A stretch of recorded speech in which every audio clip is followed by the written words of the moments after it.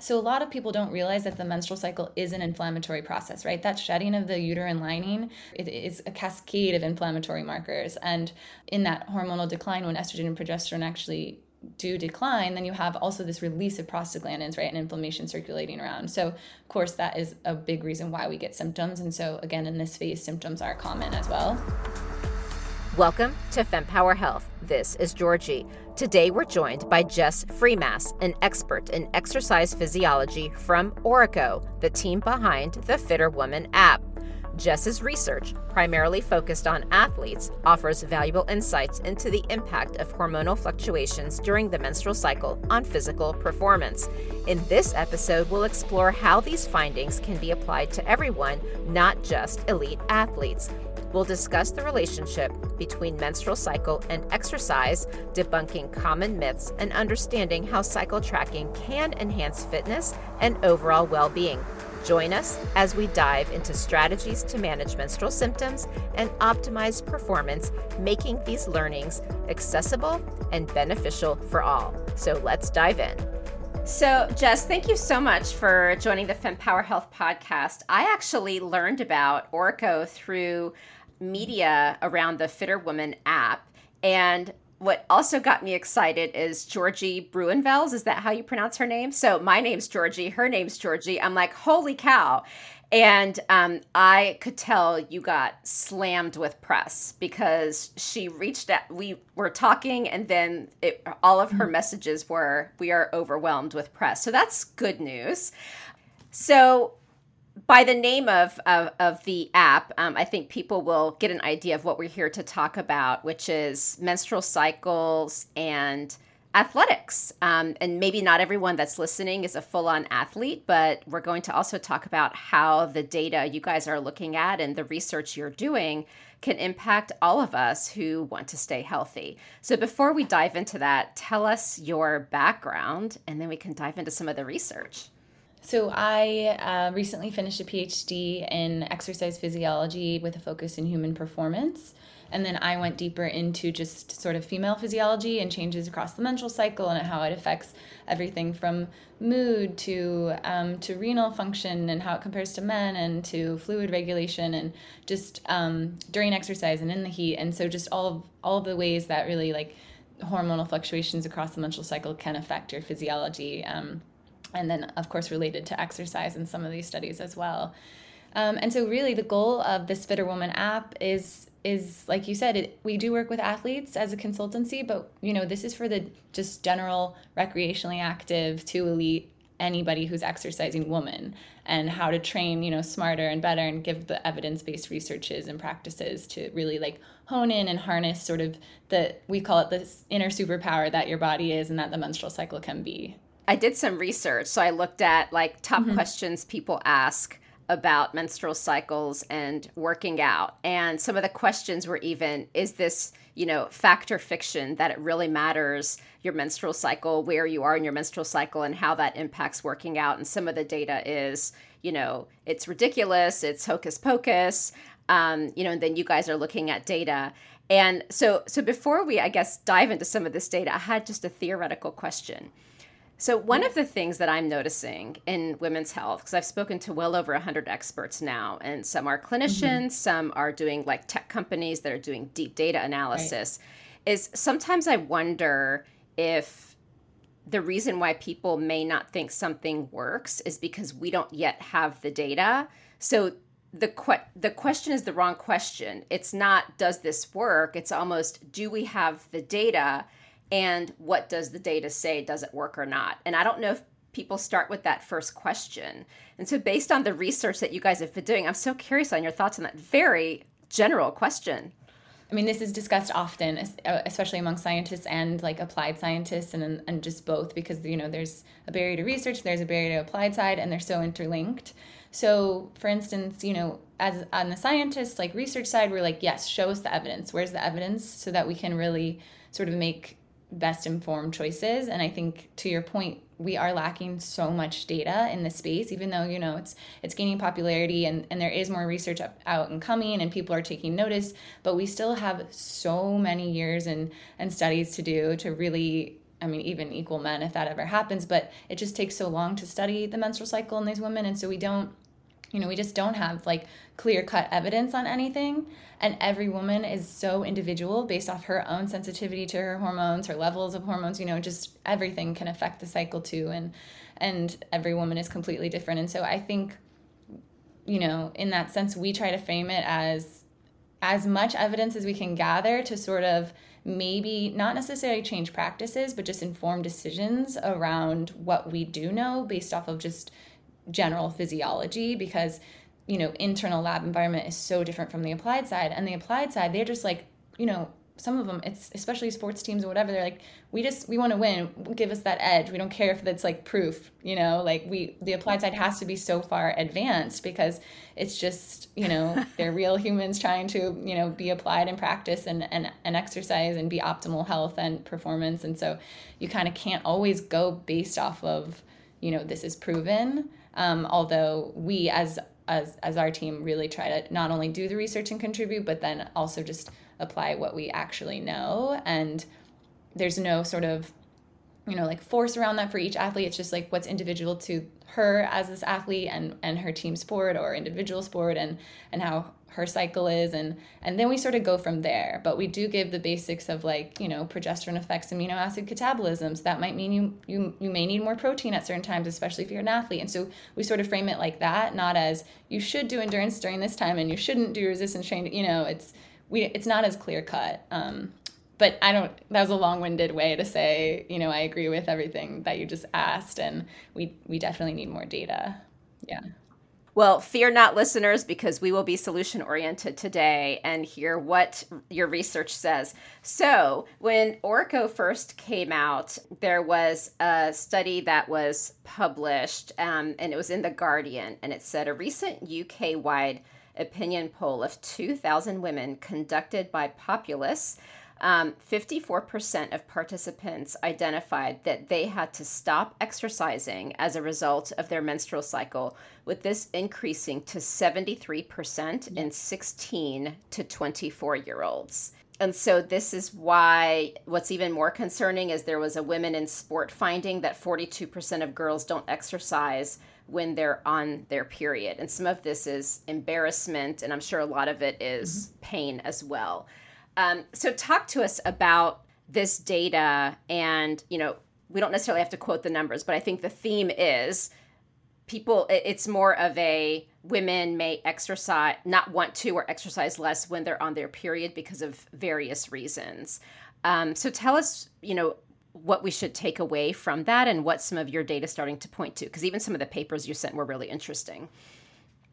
So I think sort of that paper was, it was so great and just showing that, the menstrual cycle has been ignored, and it shouldn't be, because look at all of these women maybe silently suffering or having these effects, and it, affecting their productivity and their life and their exercise habits, all of this stuff that can really improve or impact health. And so I think it's more sort of, just look at the general perceptions in women, and this is something that needs to be noticed and not ignored and honed in on. And why is it normal for women to be like losing out on things because of their menstrual cycle? And so, with that, it could be that, again, it's every woman is so individual. But I think collectively seeing like, population data is so important to show that like every woman almost, so in that same study, it's like they cite another paper that's like up to 90% of women actually experience menstrual cycle symptoms. And so this is a totally normal thing, but now that we have this data, how do we make it actionable? How do we change it? How do we improve that? And so that is, really the point of this, is showing that women are affected and they actually realize they're affected. Or maybe some women took that, that survey and didn't realize how much it affected them until they got actually asked those questions, because that's the biggest issue, right? Is that female health isn't really discussed, even sort of with medical practitioners. Not every woman is really maybe honest or even has that body awareness to know that it's her hormones that are affecting her in this X, Y, and Z way, And so I think that is sort of the really important thing to take away from this. Yeah. my presumption, especially from that interview and just general things I've read, is it's almost like this formula, which didn't really make sense to me in like when you think of professional athletes, is based on where you are in your cycle, that impacts the type of work out that you should do. And so, for example, like when you have your actual menstrual cycle, when you're bleeding, maybe you do lighter workouts, but you can't schedule, let's say, a professional soccer game around an entire team's menstrual cycle. And so when we look at this concept of women's hormones change throughout their cycle, and we all want to be fit, whether we're an athlete or not, it may matter a bit more to an athlete as far as their ability to truly perform. What does that really mean for the activity level? Do you really have to change it based on where you are? Does it not matter? Can you supplement with food? Like, what does that grand picture look like? Great question. And I think I often see a lot of sort of misinformation or you should or shouldn't do this. And I think you can't really say that. And again, I'm always going to come back. It comes down to the individual, but the whole goal of what we're doing and by tracking the cycle and bringing that body awareness and figuring out maybe patterns of symptoms isn't to say, hey, yeah, this is a bad day for you. Just like take a day off or do rest, or maybe you shouldn't like do high intensity today. And it's more like, no, you're going to have these symptoms on this day. You might feel worse. So what can we do proactively leading up to that so that those symptoms aren't going to affect how you play, because you're going to play, right? Like exactly like you said, you can't sort of change competition scheduling around your menstrual cycle, right? I mean, and every other individual woman. It's just, you can't do that. And so the biggest thing you can do is sort of, we like to say, be the CEO of your own body. Like take control of your menstrual cycle, how it affects you, notice it so that you can actually, make behavioral changes like, oh, I know I need more. I get these symptoms, I get headaches, I get low back pain, I get cramps. And so I know that I need anti-inflammatory foods and antioxidants because that's going to sort of combat the inflammation maybe going on in the body as the process of menstruation occurs, And so it's really just about being able to take proactive steps and really impact your health. And so that might mean changing training for yourself. However, there is no, I think, proven sort of like enough evidence to say, yes, in this, in phase 2, when estrogen is dominant, you should only do resistance training because you're going to be, probably more likely to adapt well to resistance training. Because there are studies that show maybe like force development changes and maybe you will adapt a little bit better in that phase compared to another, but it doesn't mean that you should definitely do one exercise versus the other. And I think you can kind of hone in on those hormones to maybe say, I'm also going to be more motivated in this estrogen dominant phase, so I'm going to push myself harder. Whereas, when I'm feeling like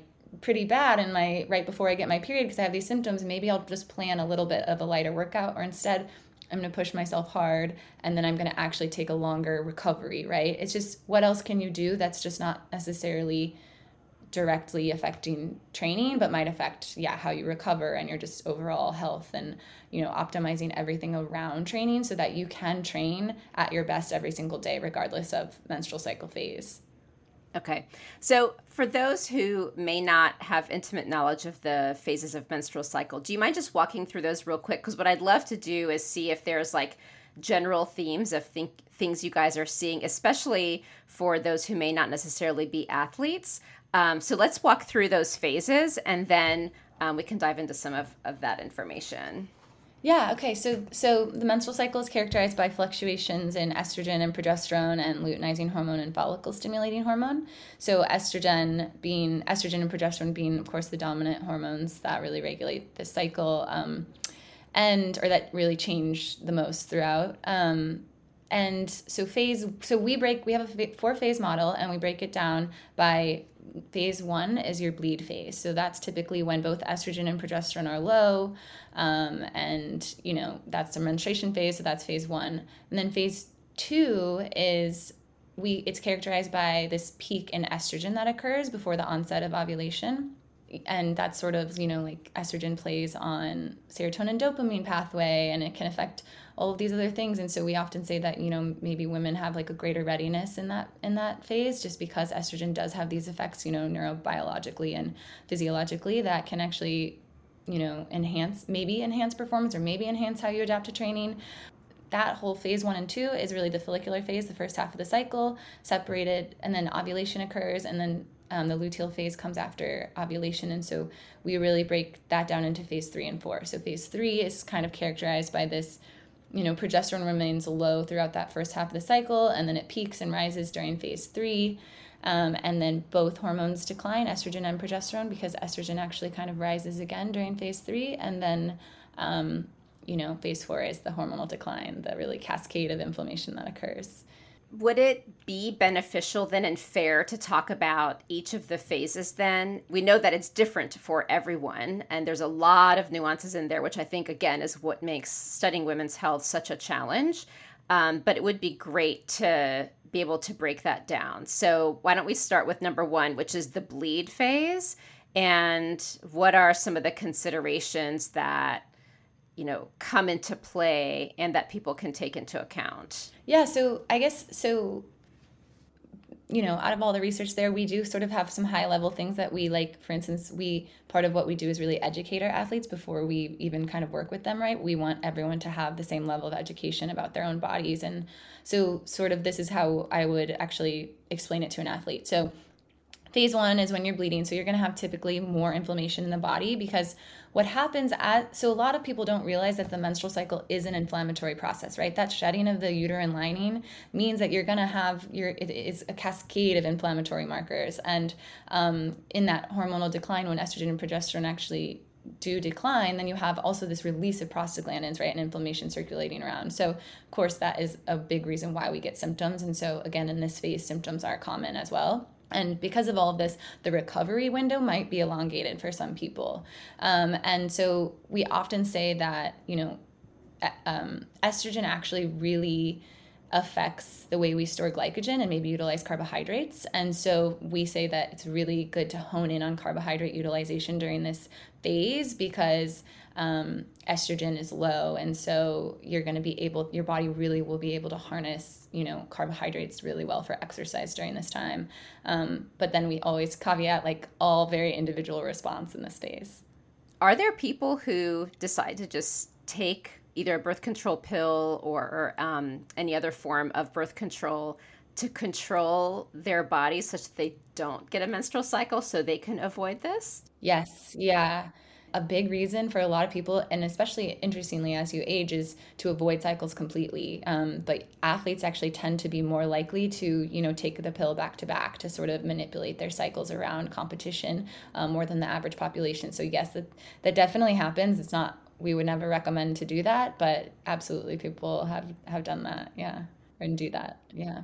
Well, I interviewed Dr. Sarah Hill. Do you know her? She wrote, This is Your Brain on Birth Control. So I interviewed her, and that episode is also going live around the same time. So I encourage people who have lots of questions about the impact of that to listen to that, because that was like her jam. Yeah. Wow. That sounds great. Yeah. And let me say that it's really important that we let every athlete and woman know that, races have been won and competitions have been won at every single phase and day of the menstrual cycle, right? And so this is why it's just really how can you sort of harness your best at each phase, regardless of what effects you might feel. Yeah. No, absolutely. Okay, so carbs are good when you have your menstrual cycle. Is that when you have your period? So yes, and we'll get into it. Carbs are good at every phase, really, especially if you're an athlete. And this is with an athlete view lens. They're going to need more carbs and protein and fat than the average person because of the high level of training that they're doing. But right. On a performance view lens, we're increase the carbs in this phase for sure. Okay, and what about just general? An anti-inflammatory diet during that time, really concentrating on the turmerics and the gingers and things like that as well. Okay. Yeah, absolutely. Especially if you're having a lot of symptoms, if there actually are some studies that looked at curcumin with menstrual cycle specific symptoms, and there are certain vitamins that are really good to have just in general for menstrual cycle female health function, and but also that can really impact symptoms. And an omega-3 fatty acid supplement like a fish oil has actually been shown to kind of be correlated with reducing lower back pain as a menstrual cycle symptom. And so definitely honing in on nutrition is everything. Yeah. Okay, so now let's go to phase 2, which is the peak estrogen. So talk to us about that phase and what we should consider. Yeah, so as I mentioned before, so estrogen actually, acts on the serotonin dopamine pathway to increase sort of, that pathway and make you you might feel a little bit happier during this phase. You might have more energy. Actually, one study that I did it showed that you sort of do have a greater motivation level in this phase and might affect performance for the better compared to sort of, phase 3, phase 4. And so we, often say, like, go on and push forward if you're feeling good. Like, your hormones are meant to do that in this time. So often, yeah, mood and readiness are increased. We say that this is a really good time to also increase carbs, but it's a little bit different mechanistically. So estrogen actually is glycogen storing. So that means that you're going to be more in a stored state, which is really interesting. And I think it's right because of ovulation. Ovulation is the main reproductive process that's going on. And let's say, your body's actually preparing to, like, get pregnant if you're not on anything, right? And it's the natural process of ovulation. And so, of course, it makes sense that in that time, or maybe estrogen is to store up those carbohydrates because you need your energy. You need more energy at those reproductive times, right? You're more metabolically active in that. So I think it's really interesting. But because of that, then we say increase the carbs because you're less likely to utilize carbs maybe for the same given intensity, maybe during phase 1 when it's low. And so you can still increase those carbohydrates, especially as an athlete, because, carbs really fuels high intensity and long duration exercise. Interesting that it's sort of like we say, still eat more carbs, but it's just kind of different on how your body responds. Right. Anything else that people should consider? Yeah. So, some research has shown that muscle laxity changes sort of mid-cycle, maybe around this time as well. So there could be sort of altered biomechanics and possibly an increased risk of soft tissue injury. But, we really need more research in this area. So I can't say everything definitively. And then there is sort of, because, again, that increase in estrogen, and it's really good at acting on nitric oxide in the blood to sort of stimulate blood flow, vasodilate. And so it could be that you have an accelerated adaptation to training stimulus. What about the phase 3 now? Yeah, beginning of the luteal phase. Yeah, phase 3 is really, like, we go back to progesterone, characterized by that really increase in progesterone. And because of that, it's correlated with an increase and affects body temperature. So you have an increase in body temperature at baseline and resting heart rate and breathing rate potentially. And again, you kind of probably need more calories and you need to fuel more regularly in this phase because your metabolism is going to be higher because of all, those processes increasing based off this increase in progesterone. And so there's also, you can have, like, mood could be affected, and sleep just because of this. Like, maybe you do feel hotter, maybe you're more uncomfortable, maybe night sweats occur. This could also happen in phase 4, but essentially it really alters your metabolism. So glycogen can be less stable at this time. And because of that, that's why we say, especially to athletes, like, make sure that you're eating and you're fueling every 2 to 3 hours. Because if you have these big dips or gaps in energy intake, that's probably going to increase cortisol and then maybe suppress your endogenous, ovarian hormones. And so it's really important to keep up the regular fueling in this phase.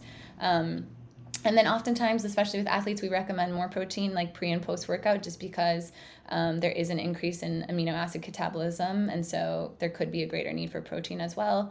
And there could be also a shorter recovery window. Yeah. Interesting. Okay. Mm-hmm. And then what about, because progesterone is starting to increase at this phase, correct? Yeah. And I guess I would just think that with the weight helps with mood, et cetera, and sleep, does it make more of an impact when you get to phase 4 in the way you guys break this out? It's so individualized based off of, I think, each woman's kind of sensitivity to progesterone, and then possibly even the ratio between estrogen and progesterone at these times, right?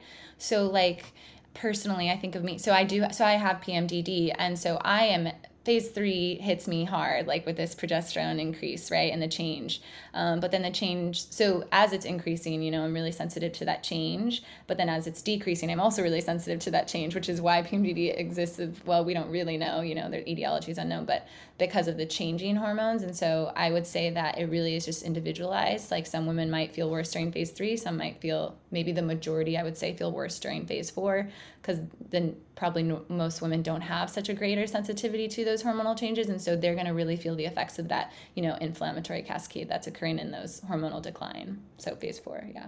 So how does one treat their body during phase 4 when it comes to diet or considerations around exercise and things like that? What should they expect? Yeah, so I would say that you're going to have especially if you're getting a lot of inflammation in the body, you're going to have a lot of symptoms potentially in this phase. I would say this is the most heavily recorded symptom phase, which again really makes sense with what your hormones are doing as they're declining. And so there's increased inflammation as well as oxidative stress. Sleep disruption is really common during this time, and mood changes such as anxiety, irritability, sadness, these are really affected by this hormonal decline as well. And then interestingly, you might have a more unstable blood glucose. And this is the phase that we tell our athletes, you really need to care for yourself or be proactive leading up to it, because it could be just the perfect storm, right? Because you're already maybe having these, effects from these endogenous hormones psychologically and physiologically and physically, and then you might also fail a test, and you might break up with your boyfriend, and then you also might have a bad training session, and then it's just like boom, it's just kind of explode in that phase. And so it's really sensitive to just behavioral changes. Yeah. Okay, so how does someone know where they are exactly? How are people tracking this data? Because there is such variability, especially at stages of life as well. So yeah, our app is free to download and use. And actually we're just like about to launch it, sort of like the next version of it. And tracking the cycle really, it enables you to hone in on where you at in your cycle and sort of just notice. So for instance, like you go into the app and you just log like when you're bleeding, and you can also log any symptoms, positive and negative, because again, we want the menstrual cycle not just to be seen as a burden, but like maybe you might feel better at certain times. So you should log it, and you should know it when you're feeling good and when you might be feeling worse. And so it's just a tool to really figure out your own individual patterns so that you can sort of optimize really your health. That way it can also eventually, female health is just so underlying and underpinning, because it can be affected by travel and, lifestyle stress and lack of fueling, or, differences in fueling if you change diets or whatever, and altitude and environment. So this is sort of just like, you know where you're at, and whether you're going to be regular, irregular, and you can sort of plan ahead. And so the athletes track, and then we actually have a separate coach platform where with our athletes specifically, we actually can monitor them as well. So, if I know I have an athlete who sort of has a problem in phase 3, I'll give her a heads up a few days and be like, hey, remember this checklist to do during this time and leading up to it, because you have a lot of fatigue during this phase. And so that's really how we use it and monitor it in that purpose. Yeah. Okay. And I was wondering, because I know there's so many apps out there now for women's health, and I was curious how much people truly enter in their data so that you all are able to evaluate from just a more holistic perspective what's going on with women's health. Are you finding that people are fairly compliant in entering their data? Because I know we all love to track stuff, but it can be a lot in our busy lives. So I was curious realistically.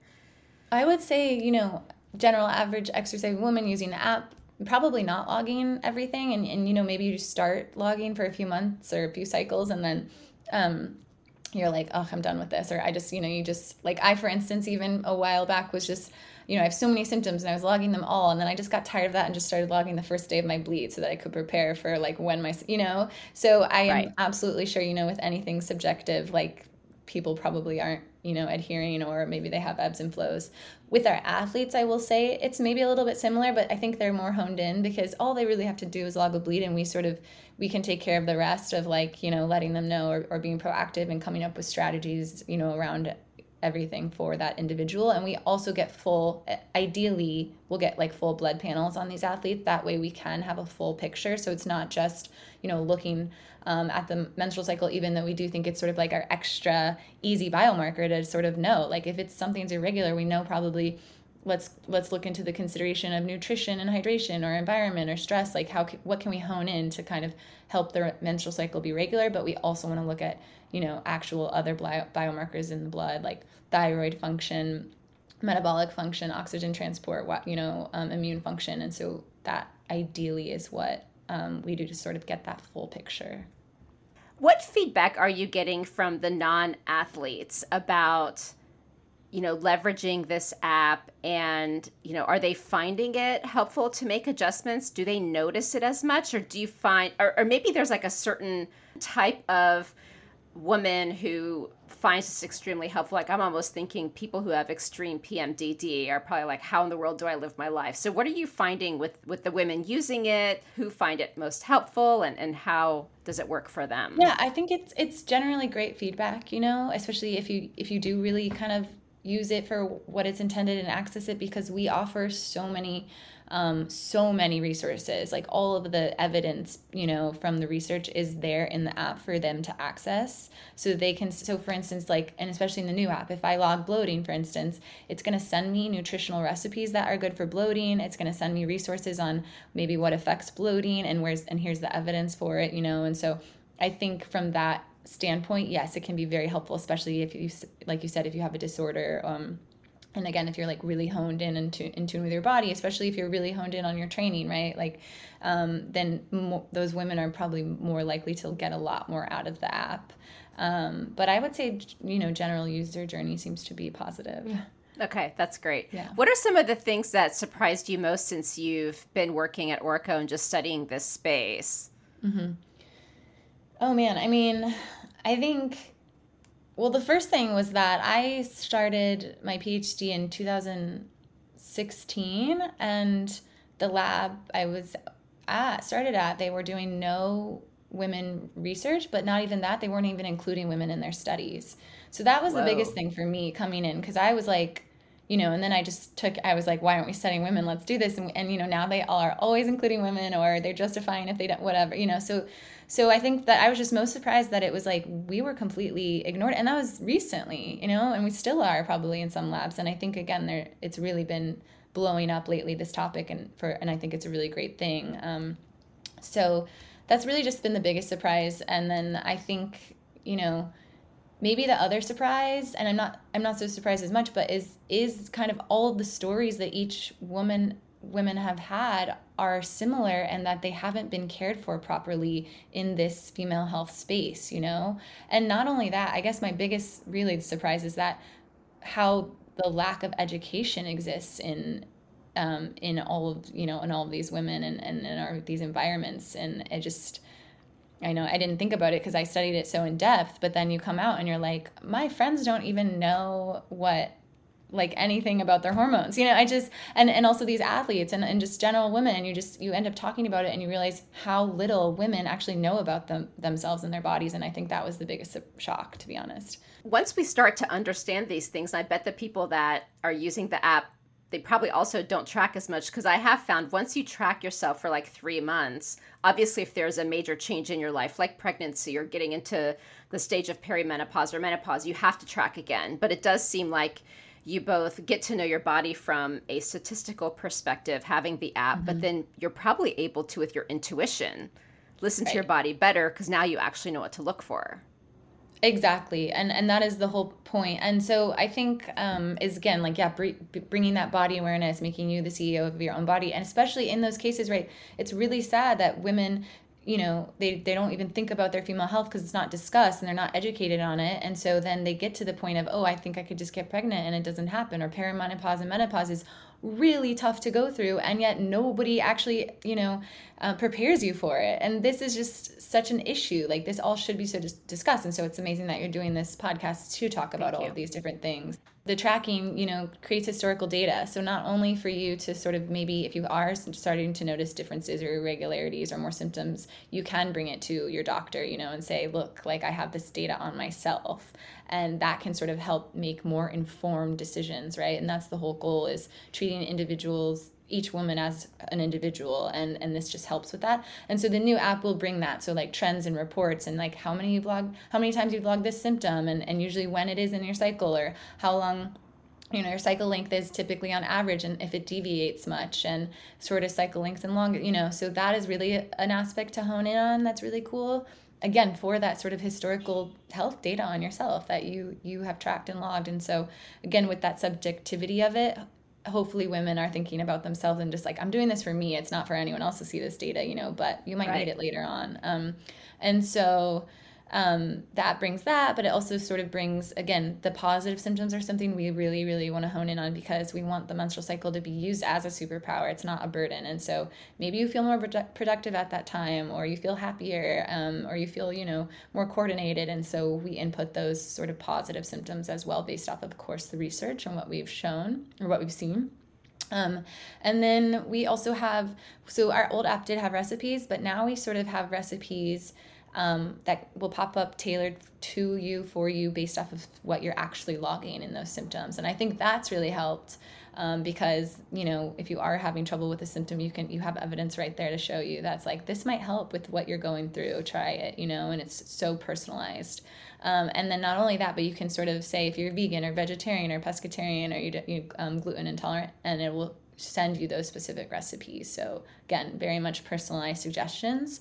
And then, we've always had this coach platform, but now if you are using our sort of like remote desktop and monitoring, let's say a team or an athlete, or this is what we do, you can send actual resources to the athlete's phone. And so I can see, this athlete has logged bloating. I'm going to send this resource on bloating to her phone, and it will pop up right there to say, here's a resource your coach sent you, Yeah. And so it also kind of streamlines that communication between staff and athletes, which can be a really uncomfortable topic, and not everyone is yet comfortable talking about it. And so this kind of helps that.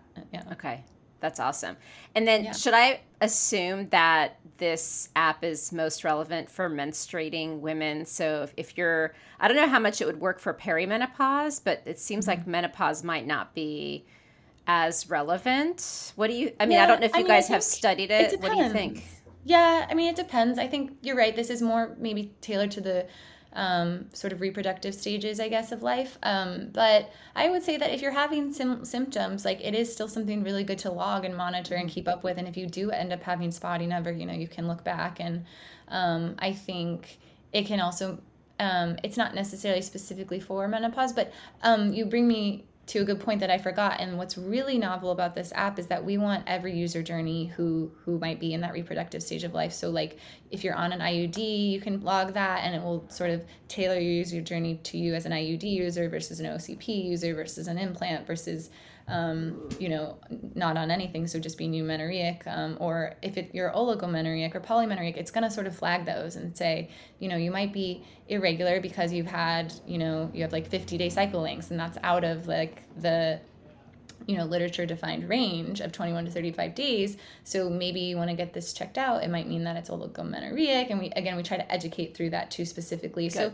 not as to diagnose or flag, it's just more like, if you are irregular, you should know, because that actually might affect you if you want your long-term female health, right? And if you want to get pregnant, or even maybe it affects menopause later down the road, And so I think that just tailored journey to whatever you're on or whatever you're taking or not, and however your cycle lengths sort of, come out to be, we're going to educate through the app. Yeah. Awesome. Yeah. Well, I'll put a link in the show notes to access the app. And I will attest, like, again, having interviewed all these experts, I find that I feel like such an empowered patient when I go talk to my doctor, and I can have like actual dialogue and push them a little bit on certain things when needed. And it's been so helpful. And so I can only imagine, how one can leverage this as well. So thank you for sharing so much about the information. I appreciate it. Yeah, thanks for having me. And that wraps up another empowering session here at the FemPower Health Podcast. Now, before you dash off, I've got a quick, exciting invitation for you. Please join our vibrant community by subscribing to our weekly newsletter, because it's really your frontline update on groundbreaking women's health research, the latest health-enhancing products, fun quizzes to boost your health IQ, and unique discoveries that you won't want to miss. All of this delivered straight to your inbox, cutting through the noise of social media algorithms. Love today's insights? Show your support by rating and reviewing our podcast. Your feedback is more than just a pat on our backs here at FemPower Health. It lights the way for others seeking guidance and community in their health journey, amplifying the voices that need to be heard. And for a deeper dive into today's topics, check out the show notes and explore our website at fempower-health.com. Our site is a treasure trove of knowledge, neatly categorized categorized by topics of interest and life stages, ensuring you find exactly what you need to empower your health journey. And your voice matters to us deeply. Whether you have a question, a story to share, or feedback on our episodes, reach out directly at info@fempower-health.com. Drop us a message on social media or hit reply on any newsletter. Your insights inspire our conversations. And a quick note, the knowledge we share is here to embolden you in discussions with your healthcare provider. It's not medical advice. Always consult with your doctor for health decisions. And remember, the diverse perspectives of our guests reflect their individual journeys, and it's not an endorsement by FemPower Health. Here's to empowering your health journey one episode at a time, and I'll see you on the next FemPower Health podcast episode.